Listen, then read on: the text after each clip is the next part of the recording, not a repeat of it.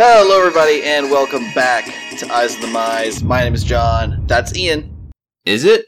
No, it is. It's me. Hi. Hey, everybody. This is episode 78, Boarding the Weatherlight, because we're going to talk all about Dominaria this week, because we're smack dab in the middle of the preview season, and the set is looking really, really sweet. Get on board the hype airship. Hype ship? Whatever. Anyways. It's that gif of like the ship that like gets the rockets and then takes off out of the water. Exactly. Before we do, we'll turn our eyes to the community real fast. Remember, Dominaria comes out April 27th. So we're still a little bit of ways away, about 2 weeks out from the pre-release, which is going to be incredibly exciting. We also Speaking of pre-release, and I know we don't have this on the notes, the pre-release. Yes. The pre-release is not this Friday, but next Friday. Yeah. And the guests are, I'm doing this from memory, Kelly Diggs. Yep. Cube April. Yep. I know the fourth one, but I'm trying to save him for last. Who is the other one? It's God. It's Nathan Holt. That's right, Nathan Holt, the wizard from Walking the Plains, and the last person, a person whose name I didn't expect to come up on for like the PPR list, but then in hindsight makes sense, is Pro Jared. Who? YouTube's yeah. I was saying, yeah, very big YouTuber. He hit 1 million subscribers on YouTube today. How about that? Yeah, literally just today. So that's a cool little get. But yeah, it should be a very interesting group of people. Yeah. By the way, the reason why I realized that Pro Jared was actually a pretty reasonable person who could be on the PPR, not only because, again, his YouTube channel has 1 million subscribers, he's done a lot of Let's Plays of various different games. I think he did a Chandelar playthrough recently of the old PC game. But he's also, I feel like he's also worked with Wizards of the Coast before. He works with them currently on their D&D series, Dice Camera Action. So there's already a relationship between Pro Jared and Wizards also makes Magic, and he also plays occasionally. Like I've kind of touched in and out with stuff of his over the years. I think he played at the GP not too long ago. Yeah. I mean, I'm sure he'll be around because I know he lives in the Seattle Pacific Northwest area up here. So, hey, it's cool. I'm excited to see it. It should be a very interesting group of people. I expect April to just be dropping puns left and right. And of course, Nate Holt is Nate Holt, so that's going to be a hoot regardless of the situation. And I hope he's the wizard at least for one match. Maybe not for like the entire time, but at least for one match. I want him to be the wizard. I mean, we already have that amazing gif of like this and just getting up on the table, tapping himself. Are you suggesting that I'm not in control of myself? Oh God, that was so good. Oh, anyway, continuing Speaking on. of Seattle, this weekend is GP Seattle. There is a Legacy GP starting Friday, ending on Saturday, and then there's also the Standard GP starting on Saturday, ending on Sunday. If you're watching the Twitch stream, it's going to be Legacy Friday and Saturday, and then day 2 of Standard on Sunday. Yeah, so one note of the Saturday stream time, it will start 1 hour later at 10 a.m. Day 2 for the Legacy group is going to start 1 hour later to allow for the start of Standard at 9 a.m. So it doesn't overlap, literally starting the same time, which would cause chaos. That's just smart. That's actually a really smart little tweak. Actually, the GP, if you're listening to this on Thursday, you might be at the Grand Prix already because it's a 4-day Grand Prix. You could, yeah. 4-day GPs are sweet. I was trying to get my Elite Pass approved to make sure I got there all 4 days. I'm still fighting for work stuff. Kind of got in the way with some other things, and I'm kind of short-manned in my shop, so I have to stay behind at least tomorrow. I'm hoping to maybe get Friday to go down there so I can play in the Legacy event, and if not, I'll still be there Saturday and Sunday. But we'll see how it goes. If you guys are going to... Perspectives is barely $100. John,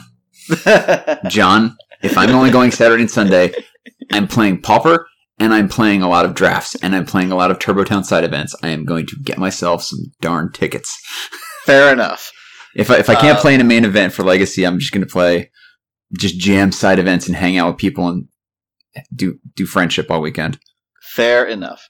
Another thing that I put on the Eyes on the Community is because, the Eternal card game made by Direwolf Digital, which LSV, Patrick Chapin, Matthew Nass, a bunch of other Magic Pros work on. Conley Woods. Conley Woods. Raptor. Recently put out this month a sealed event. So they've done events in the past where they're like special stipulations, or they'll be like, hey, this is like, get a random deck and play against other people with it. But this time it's sealed. This is the first time that they've done a sealed event. How the sealed event works is you pay 10,000 gold in, which would essentially get you 10 packs.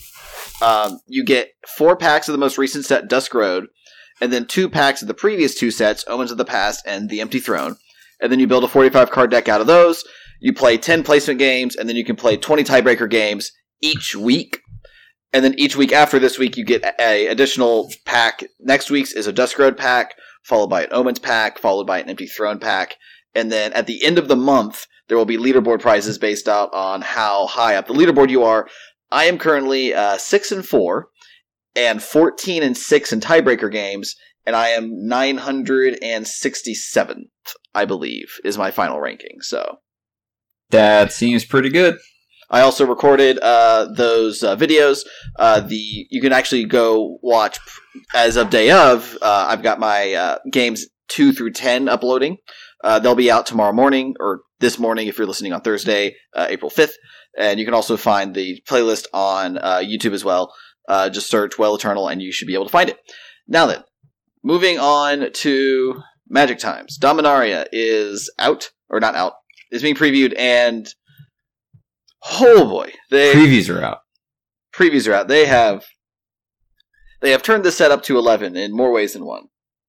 It is, it's spicy. It is very spicy. Spicy. First card that we have on the list is Dauntless Bodyguard. Oh yeah, so we should mention, we're just going to be going through some cards that we picked, the ones that have been unveiled so far. Remember, there are a whole bunch still to go. We are still not talking about stuff that has not been officially previewed as of yet. Yes. Also, shout out to the artists. You killing it. Yes. We'll get to a few of those, because there's specific artists. We have to talk about it multiple times, John, because they're killing it literally that much. That is true. I'm surprised they're not being arrested for murder. First That's up, not in the set. That I know of. That we know of. It's not in the set. First up is Dauntless Bodyguard, white for a 2/1 human knight at uncommon. As it enters the battlefield, you choose another creature you control, and you can sack the bodyguard to give the chosen creature indestructible until end of turn. This is like one of the best Evangelines ever printed. Yeah. It's insane. And every time I see, nice aggressive white cards and aggressive red cards, I always keep wanting to try to brew Boros aggro. And most of the time it's failed. The problem with this one is that it doesn't trigger with Path of Metal, which is what I really want to do in life now. Aside from show people a new perspective on life. But Dauntless Bodyguard looks really sweet. It looks to be pretty impactful in Commander, or not in Commander. Actually, be pretty decent in Commander, specifically Night Tribal. But in Standard, and then also I'm going to have to find room for this in my cube. I don't know how, but I am.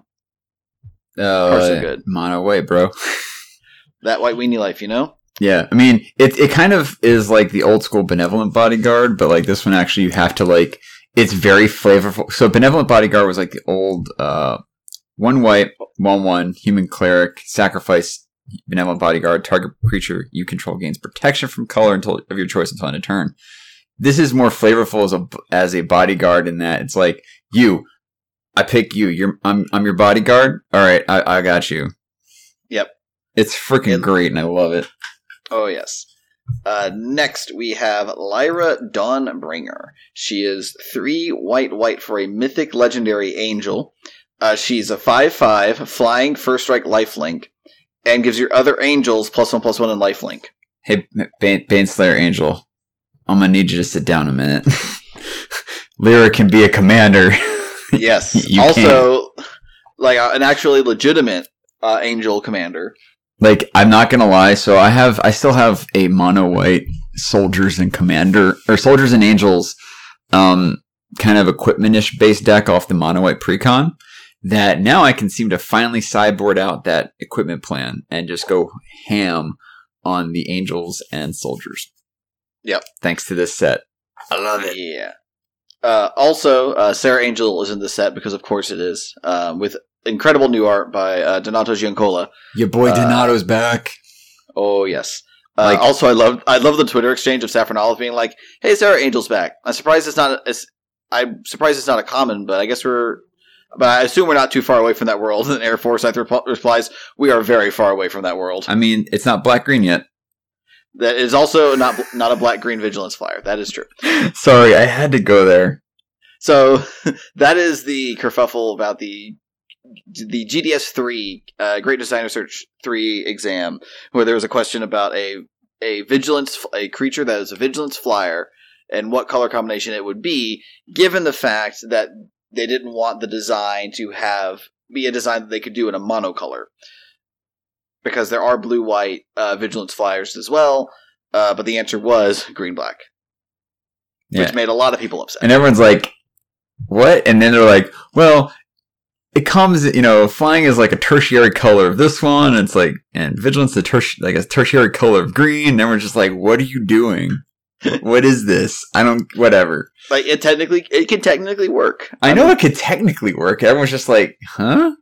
It does feel a little weird. I'm not gonna lie. Everyone just sits there. It feels a little weird. Everyone just sits there scratching their head and like pointing like, what? Anyway, the next one. It's just like, well, first off, it's just like the card that Mark Rosario talked about. There's he could design a mono green card that says, create a 1/1 Death Touch snake. It fights target creature and opponent controls, which would just basically be Doomblade in green, and that works entirely mechanically in green, but they're never going to print that card because it's literally just green Doomblade. Well, it sucks because how else are we going to get that 1/1 snake token with Death Touch? But that's a black card. Ophiomancer. Yeah, next one. Go ahead, Ian. All right, next one's a Seal Away, 1 and a white enchantment. At uncommon, it's got flash. So, sweet. But what Seal Away does is kind of like what the name says. Enters the battlefield, exile target tapped creature and opponent controls until Seal Away leaves the battlefield. So we get a cheaper cast out, but it only hits tapped creatures. So opponent declares attacks, flash and Seal Away. Or it's a flash Journey to Nowhere. Yep. That only hits tapped creatures. It's going to be great against Scarab God if they ever attack with it. Yeah. Actually, it's a really good answer for Scarab God. Yep. It's also just really efficient. 2 mana. Gets rid of most things. Yeah, just hitting a lot of decent stuff. The art on it looks great. It's some old giant Thran, possibly. I was suspecting Phyrexian because of the flavor text, an ancient nemesis rendered harmless long ago. Yeah, it's probably like a Thran era Phyrexian kind of behemoth based off of old thing. Yep. Yeah. Looks sweet though. Oh, it looks fantastic. Next is Shalai, Voice of Plenty. She is 3 and a white for a legendary creature angel. She's a 3/4 flyer. She has the amazing line of text, you, planeswalkers you control, and other creatures you control have hexproof. So, it's like better Sigarda. Well, specifically because they're changing the planeswalker redirection rule, planeswalkers can now be targeted by burn spells, so giving your planeswalkers hexproof is more relevant. Oh yeah, but it's like, hey, we're going to scale back on the hexproof. JK lol. Got him. This is also on a 4 mana creature that doesn't have hexproof itself. It's fine. Yeah, it's got 4 butt though, so that's not bad. That's not bad. Also, it has an activated ability of 4 green. Put a +++ counter on each creature you control. So, Abzan Snake. Yes, you could do that. That is something that you could do. Got it. And then you play Rich Card, then all your dudes tap for mana, and then you just go off. Oh, ham. GG, well played.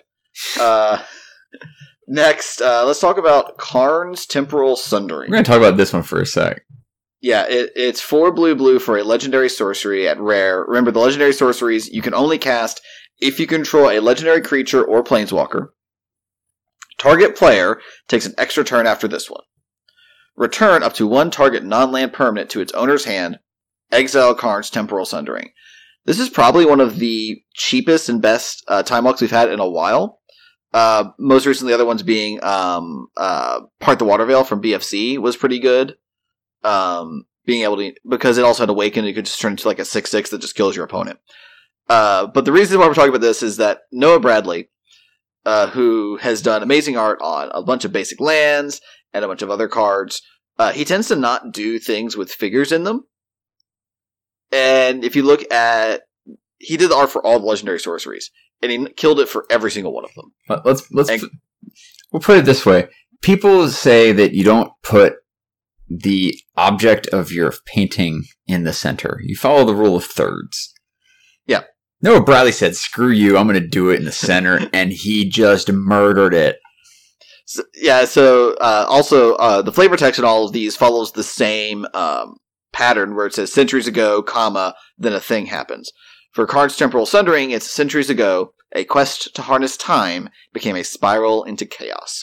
Time spiral. Karn, I don't think this was time spiral. No, it's not time spiral. I'm just joking, but I'm saying time spiral. Yeah. It's the original time experiments that Urza was putting him through that kind of caused all the time bubbles to happen and sundered the crap out of the entire plane of Teleria. Well, no. There's portions of... Well, not the whole plane of Dominaria, but specifically Teleria and that area. Teleria, Karn set off a the temporal sundering part, and apparently there are parts of the island where time flows at incredibly slow speeds, and there's parts where it flows at incredibly fast speeds. There's areas of the island where the explosion from the sundering is still happening. Yeah. To this day, which is ridiculous. And that's hundreds of years later. Thousands of years later, I think, from that part of the story. Oh, yeah. It's crazy.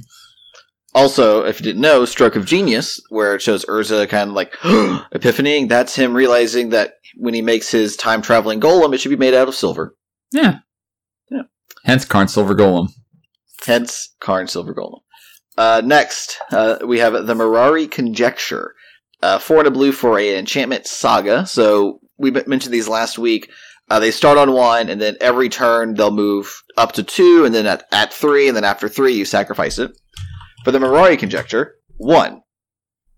Return target instant card from your graveyard to your hand. Okay. 2. Return target sorcery card from your graveyard to your hand. If you're playing a blue deck, you're going to have instants and sorceries in them. That's totally fine. And if you're playing this on 5, you're probably have done something by now. Of course.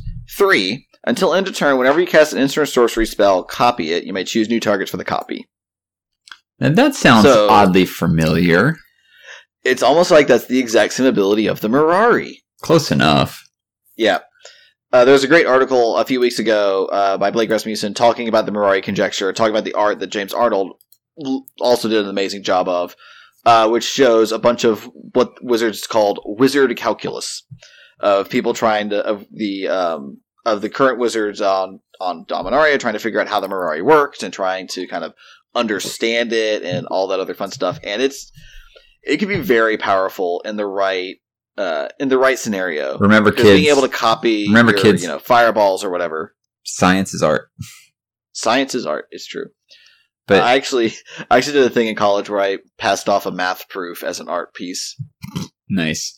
Yeah, that was great. So with that though, if you look at the art, you can actually see the Mirari in the bottom of it, and parts of this apparently correspond with parts of the map of Dominaria that we've seen, which also basically can give a hint where the Mirari might have originally landed, what effects it might have had, where it might have had its most impact, and how the Cabal found it and helped them. There's a whole bunch of story on the Mirari. Go find it. It's pretty deep. Basically, all right. So the Mirari TLDR, Mirari was a probe that Karn sent back to Dominaria to see if things had kind of settled down on the plane about 100 or so years after everything kind of went crazy, and he planeswalked away after the whole end of Yawgmoth and stuff and the Legacy Weapon trigger. It got a little extra power up going through the Blind Eternities and ended up becoming some wish-granting powerful device. So, yeah, it kind of went hinky, like everything Karn does seems to happen. And if you're wondering where the Mirari is now, it's Memnarch, who's on Mirrodin, which is now New Phyrexia, and I think Memnarch's dead. It's weird. Don't worry about it. There's a lot of story. Anyway. Next. We have Naban, Dean of Iteration. He is one of the blue for a 2/1 legendary human wizard at rare. That says, if a wizard entering the battlefield under your control causes a triggered ability of a permanent you control to trigger, that ability triggers an additional time. It is Wizard Panharmonicon. So, if you're an EDH player and you have Inala, remember this does not work for Eminence. It does not, because you don't technically control your commander. But if she's on the battlefield, though, yes, then it would work. You can trigger a whole bunch of little wizards popping out. Also, if you're playing Wizard Tribal, then your Wizard ETBs just happen multiple times. Yeah, it's going to be hilarious, and don't know if he'll see any kind of real constructive play outside of EDH, but we'll see. We have to see. We have to see what he needs. Flash. Yes. In order to see play in Standard. But he's also a 2-mana 2/1. Here's the thing. If he had Flash, he's getting dangerously close to good old Snappy territory, but requiring wizards. I suppose. That said, not bad. I'm interested to see what people do with that in, like, Brawl. Oh, yeah. Depending on how many wizards we get in this set, that could be fun and interesting. Absolutely. Anyway. Next, Ian, tell us about Demon Lord Belzenok. You mean our Lord and Master who has all sorts of titles that he stole from other people? Hold on. Demon Lord Belzenok, Evankar the Stronghold, Scion of Darkness, Doom of Fools, Lord of the Wastes, Master of the Ebon Hand, Eternal Patriarch of the Cabal. ... Basically, he stole those titles because he's a big thief. Anyway, Demon Lord Belzenok, he is a 4/black legendary creature, Elder Demon at Mythic. He's a 6. Real quick, there's an L after the N. Oh, I missed Belzenok. Okay. It's weird. Belzenok. I agree. And he's a big oh, look at he's a big poo-poo head. Look at the big scary demon. He's a 6/6 with Flample, so flying and trample. And he reads, whenever he enters the battlefield, exile cards from the top of your library until you exile a non-land card. Then put that card into your hand. If the card's converted mana cost is 4 or greater, repeat this process.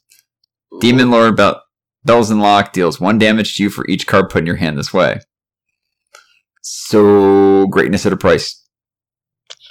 Yep. All of Liliana's demons have had the same kind of overall mechanic, where it's, they're usually all flying because they're all demons. And it's just like they have some ability that just really, like, punishes you in all the right ways, or all the wrong ways, depending on what you're trying to do. Demon Lord Belzenok, he's like the weirdest ad nauseum I've ever seen. Yeah, right. But it is greatness at any cost. Also, what's kind of weird is technically he's supposed to be considered like the strongest of all of Liliana's demons, and yet he's got one of the weaker power toughnesses. It's true. He Kothafet, I think, is also a 6/6. Yeah, Kothafet is. But yeah. Grizdad is a 7/7, and Razaketh is an 8/8. But he's a 6/6. But he's got more powerful abilities, though. Yeah, I think Belzenok is more along the lines of... like, his power is not in his physical prowess, but in his mental abilities. Yep. If that makes sense. Oh, yeah. Also... He knows how to play the game. He knows what he's doing. Also, I went ahead, and after talking about Naban, I was like, I wonder how many mono blue wizards there are that benefit from his abilities in Standard currently. The answer is Champion of Wits, which, lets you double loot a bunch of times. Riverwise Augur, if you want to brainstorm twice in a row. Silvergill Adept, if you want to draw 2 cards. Storm Sculptor, if you want to return 2 creatures to their owner's hand that you control. Tempest Caller, if you want to tap down 2 opponents' permanents. Trophy Mage, if you want to find 2 3-drop artifacts. And Water Trap Weaver, if you want to freeze down 2 creatures. It's not a lot so far. Not a lot so far. But there's bound to be some more goodies that we haven't seen yet in Dominaria. Well, I'm not even saying he needs to be the commander for the Brawl. He could just be... Yeah, he could just be in the deck, too. Yeah, value card for Brawl. Oh, yeah, of course.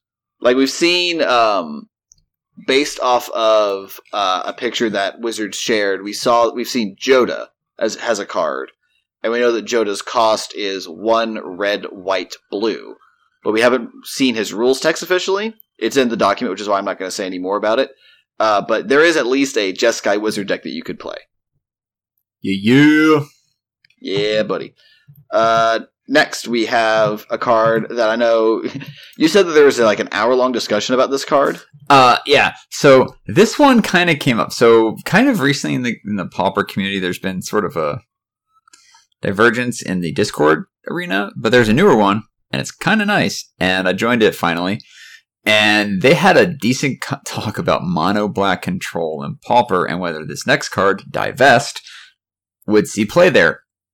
I say yes. And why is that? Well, it's 1 black mana, so it's 1 CMC sorcery. At common, target player reveals their hand. You choose an artifact or creature card from it. That player discards that card. Now, what's Pauper known for right now? Creature beatdown, kind of ish. Yeah. Like Delver decks are basically the biggest one there, and Delver plays like Spellstutter Sprite. I think still no, it's mono blue. Now they play Delver, they play Ninja of the Deep Hour, so you can like just pick apart their hand for that kind of thing. I know for Tron, I would hate it if I'm like, all right, I got this hand of 7, it's got a couple lands, and I've got 1 Muldrifter. Let's do this. And like they rip the Muldrifter. It's like, that's not how I get value. I mean, granted, I'm trying to loot Muldrifter out of my graveyard anyway, but it's like, oh, if I don't get those initial triggers on it for 2 cards, sets my game plan back horribly if I do that. Plus, I don't have a whole lot of things. Also, Affinity is going to be, can't really keep, I don't know if Affinity can keep 1-landers, but since they play the artifact lands, Divest can make them discard their artifact land.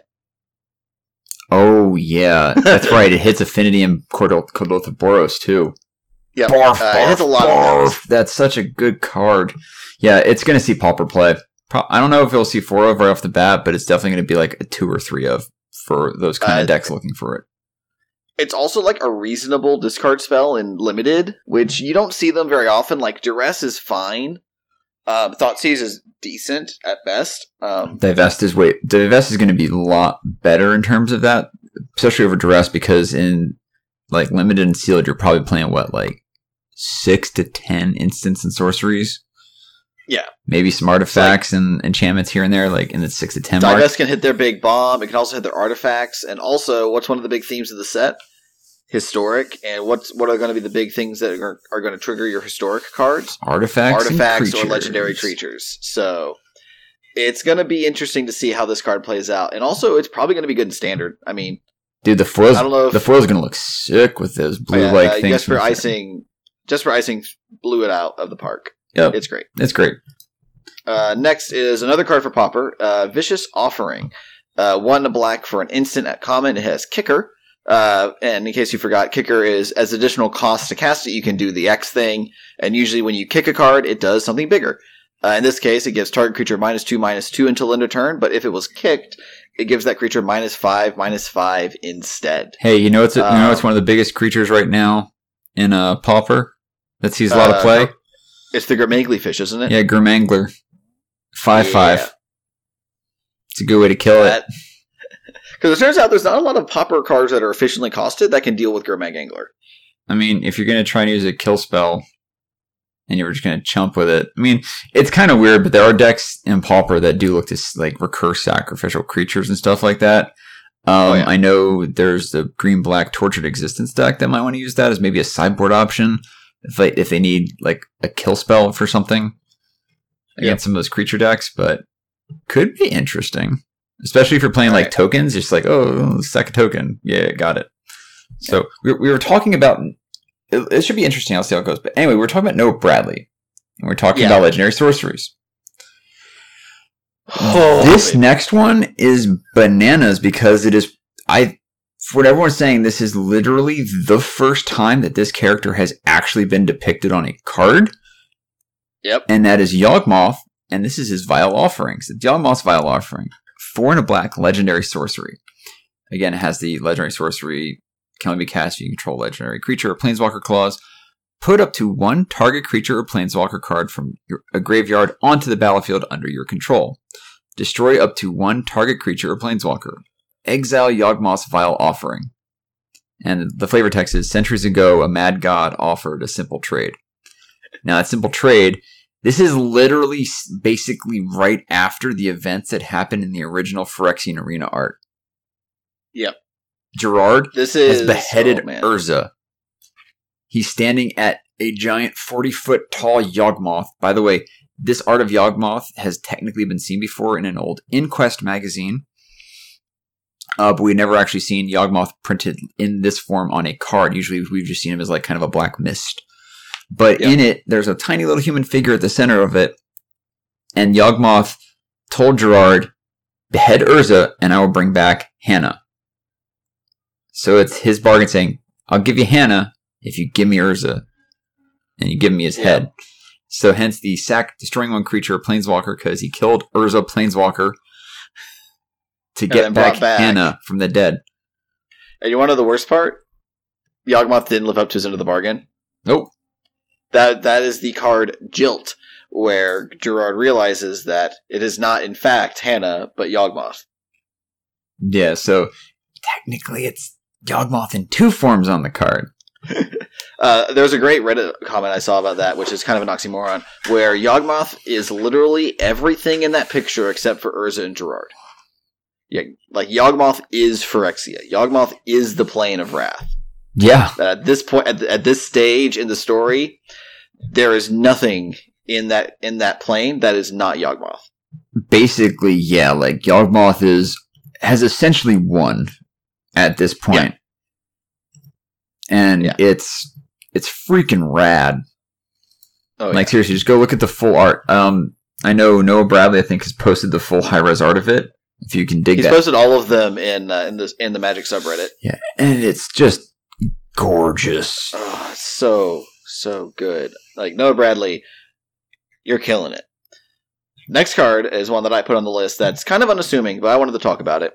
It is Gitu Chronicler. This was previewed alongside Divest by Strictly Better MTG. It is 1 and a red for a 1/3 human wizard.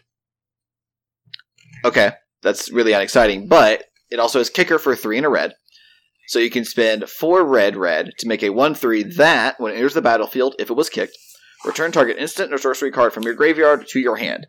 So it's basically Snapcaster Mage.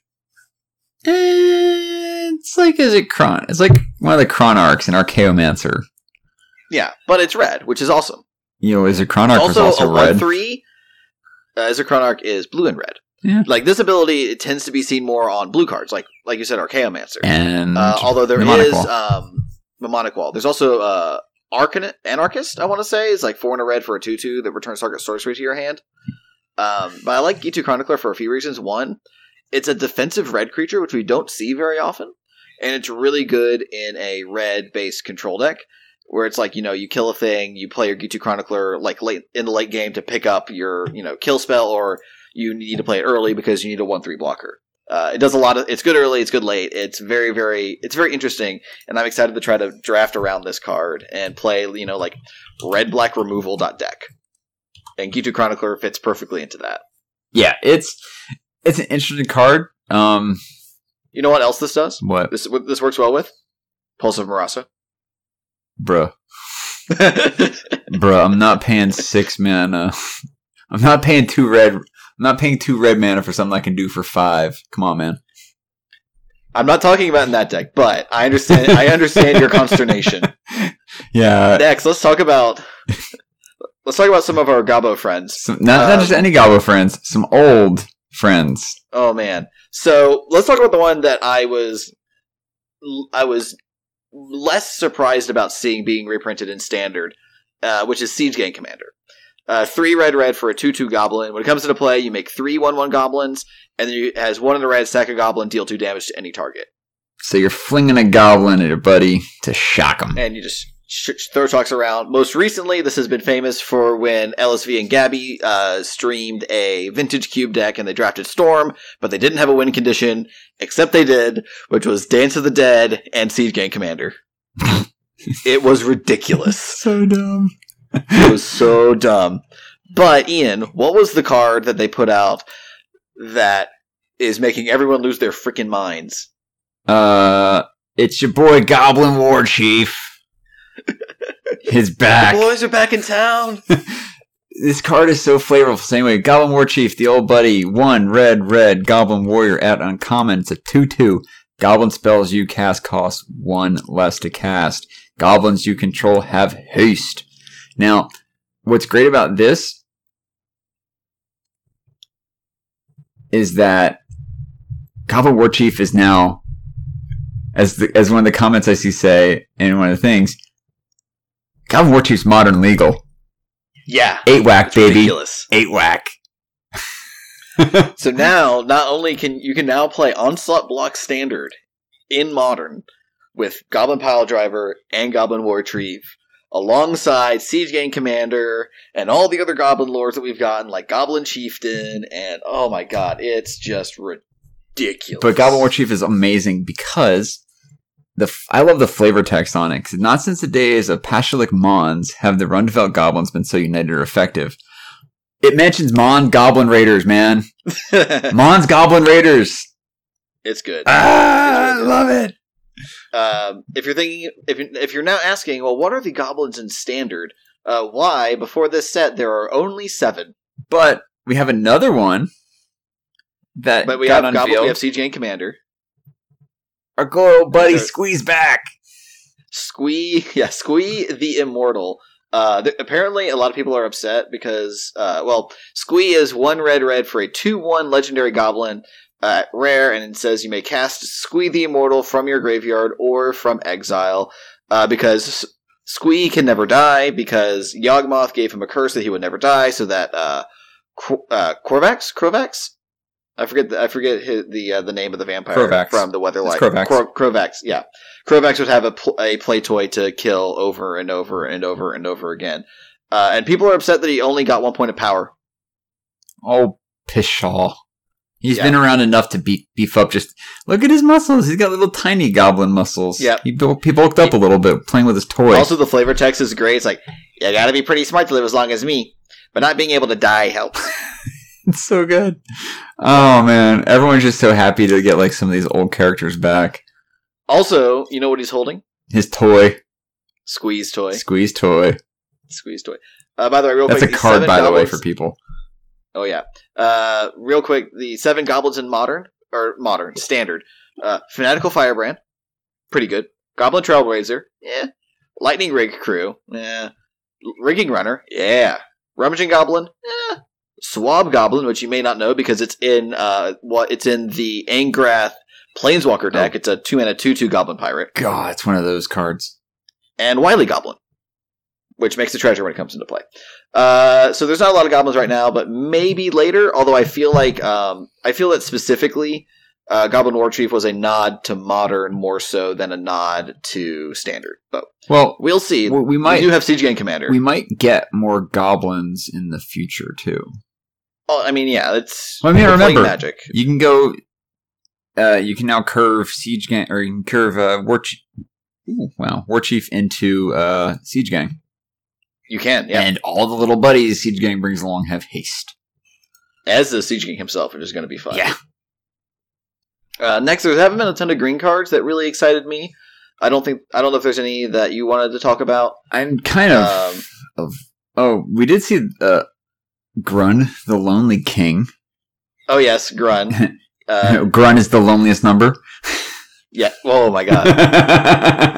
Why didn't I think of that? I saw that one on Twitter earlier. It's so good. Anyway, Grun the Lonely King is a 4 green 5/5 legendary creature ape warrior with kicker 3. If Grun the Lonely King was kicked, it enters the battlefield with 5. Yes, 5 +1/+1 counters on it. Why does that matter? Well, whenever Grun attacks alone, double its power and toughness until end of turn. It's the best Exalted card they've made. Oh my god. I'm obviously joking. But Grun does sick things with Rafiq, if you wanted to go that route. Also, he's just a big, dumb idiot. And Green's very good at making big, dumb idiots. Yeah, it's fun to see how they handled kicker with this. I mean, you gotta pay 7 green for that. But we'll talk about some cards a little later that might help you get there a little quicker. We'll see. Yeah, we'll see. We'll see. No, we have some. They're already on the list. I know someone's talking about. Yeah. So let's go into our gold cards, because there are a lot of gold cards. I want to talk about this boy, because he's getting in my commander deck.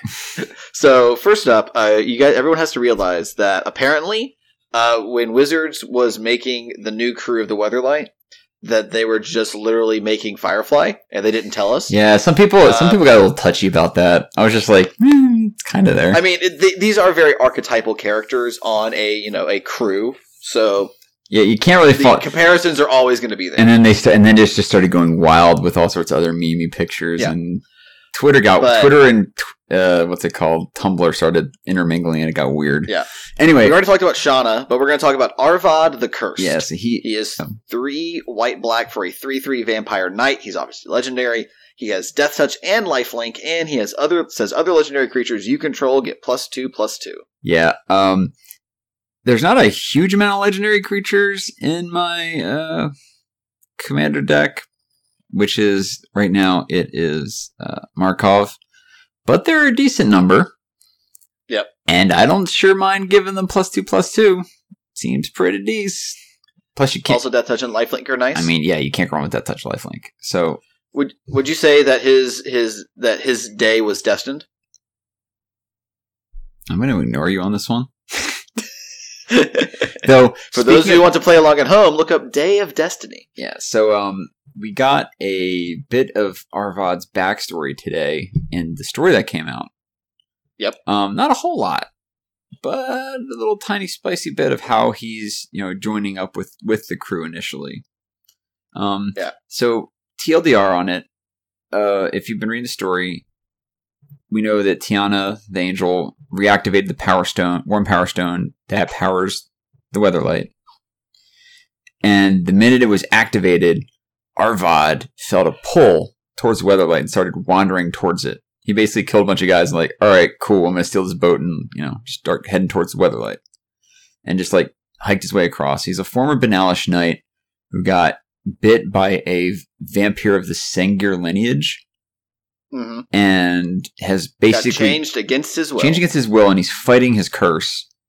But he's still like a Benalish knight deep down, but fighting all that stuff. So that should be interesting. Yep. I want to see where his character goes. I kind of like it. I've actually kind of considered throwing my hat into the ring for that whole what's it called? The Voice of All for this. Yeah. Where basically they do audio recordings of the books and they use voice actors and stuff like that. I've been kind of thinking of throwing my hat in the ring for this guy. You should do it. I think you do a good job. Yeah, I'm like, you know what? This seems like a character I could try. Let's do it. Anyway, the next one,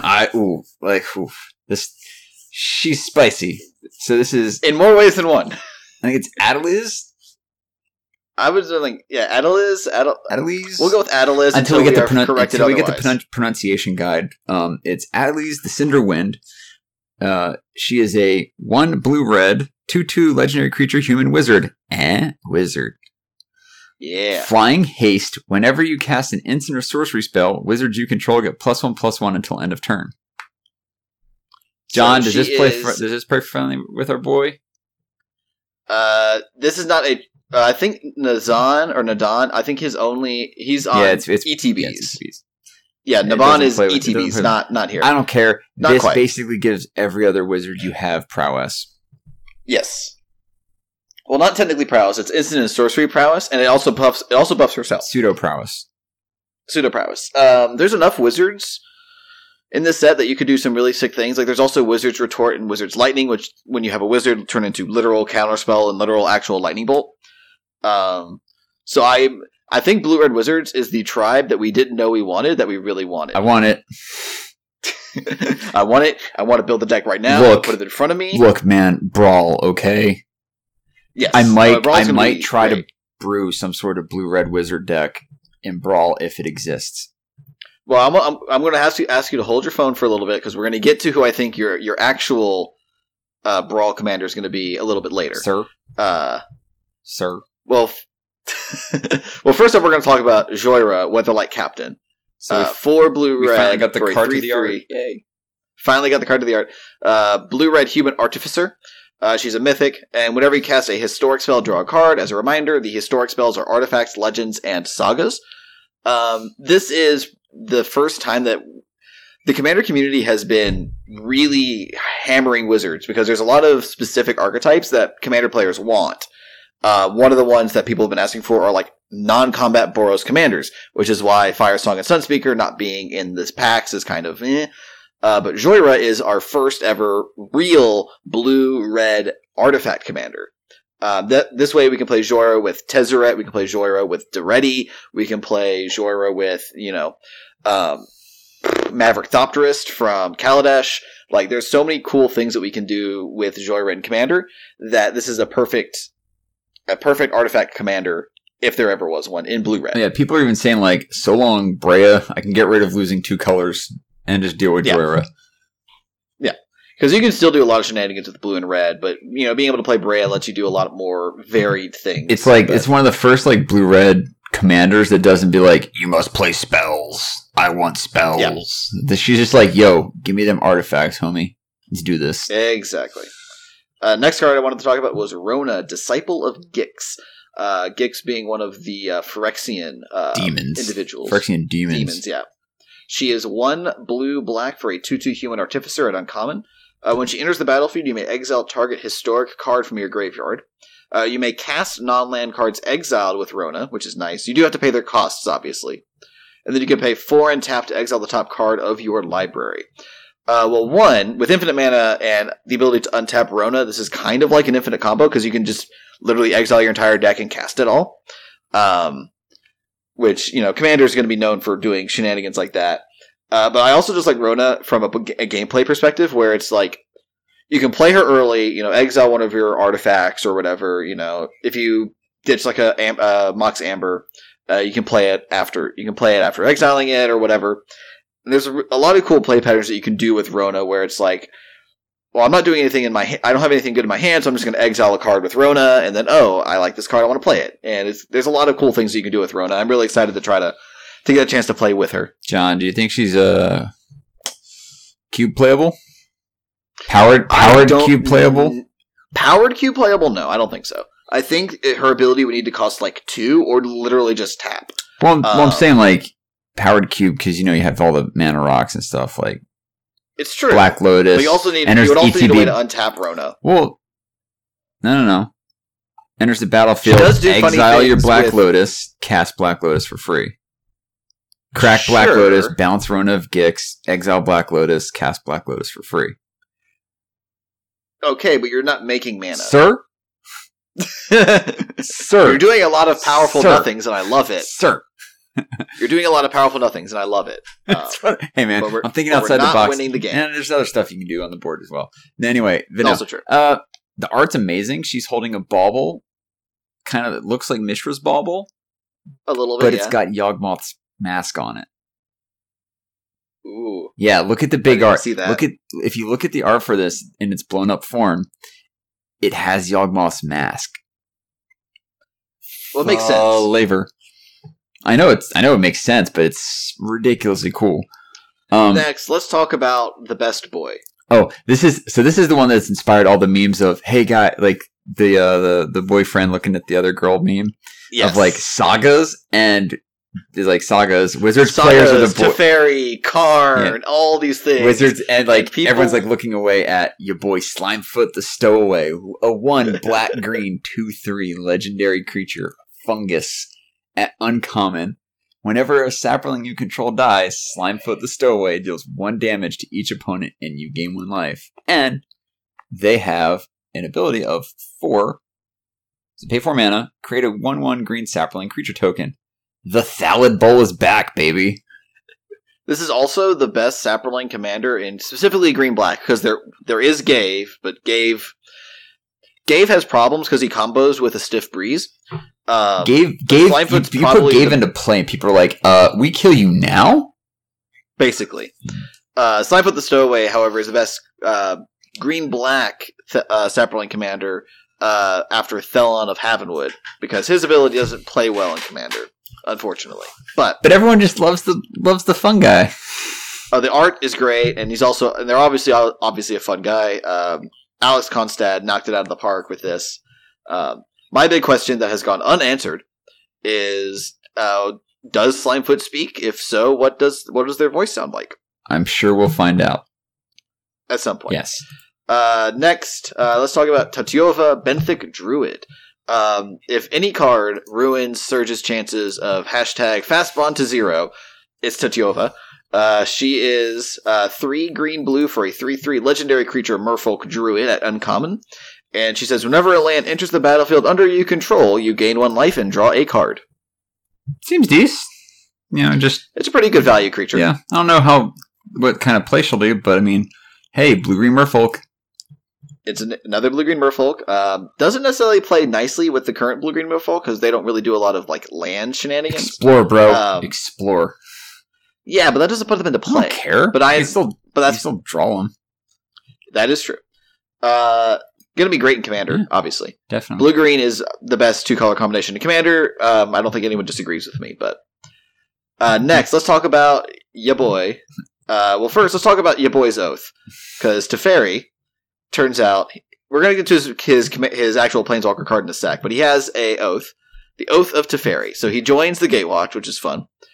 His oath is 3 white-blue for a legendary enchantment at rare. When it enters the battlefield, exile another target permanent you control. Return it to the battlefield under its owner's control at the beginning of the next end step. So it's a slow flicker for 5, which is not very good for 5 mana. Like, there's better things that you could be doing for that 5 mana. But wait, there's more. But if you're playing Oath of Teferi, you're playing it for the Planeswalker ability, which is you may activate the loyalty abilities of Planeswalkers you control twice each turn rather than only once. Judge. Yes. How does this interact with the Chain Veil? You got to do Chain Veil first, I believe. Well, don't you? No, you can. You have to use the. You activate with twice with the fairy, then you activate the Chain Veil, which says it has a 4-tap ability. It says for each planeswalker you control, you may activate one of its loyalty abilities once this turn, as though none of its loyalty abilities have been activated this turn. I don't think that negates the Oath of Teferi ability.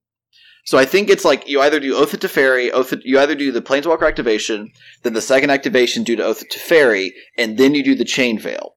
I don't think you can do activation, activate Chain Veil, do it a second time, because then Oath of Teferi says, well, you've already done it twice. No, I meant like you do both, activate the Chain Veil, and then at least get one more trigger off of it. Yeah, you don't get to go like infinite or whatever. Oh, no. I'm just saying, like, you get to use a Planeswalker 3 or 4 times. 3 times in a single turn, which is good.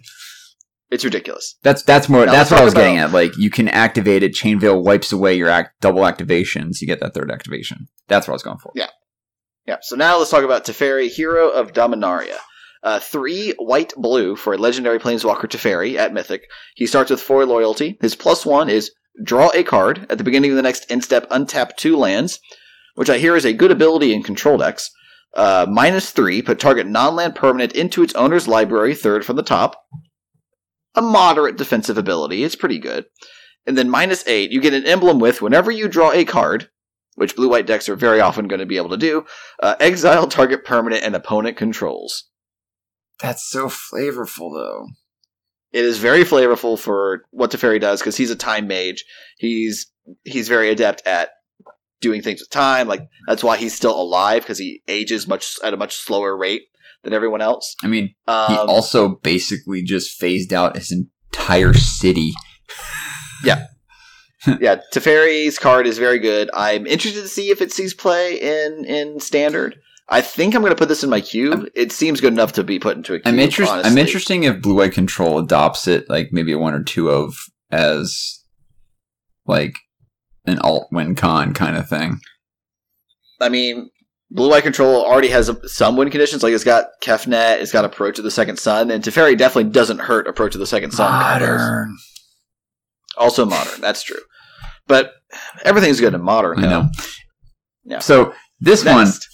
one, ooh, I'm picking this one for the flavor art for the flavor text on it. But Muldrotha the Gravetide, it's a 3 and a Sultai, so that's green or black, green, blue for a 6/6 legendary creature elemental avatar. At Mythic, reads during each of your turns, you may play up to 1 permanent card of each permanent type from your graveyard.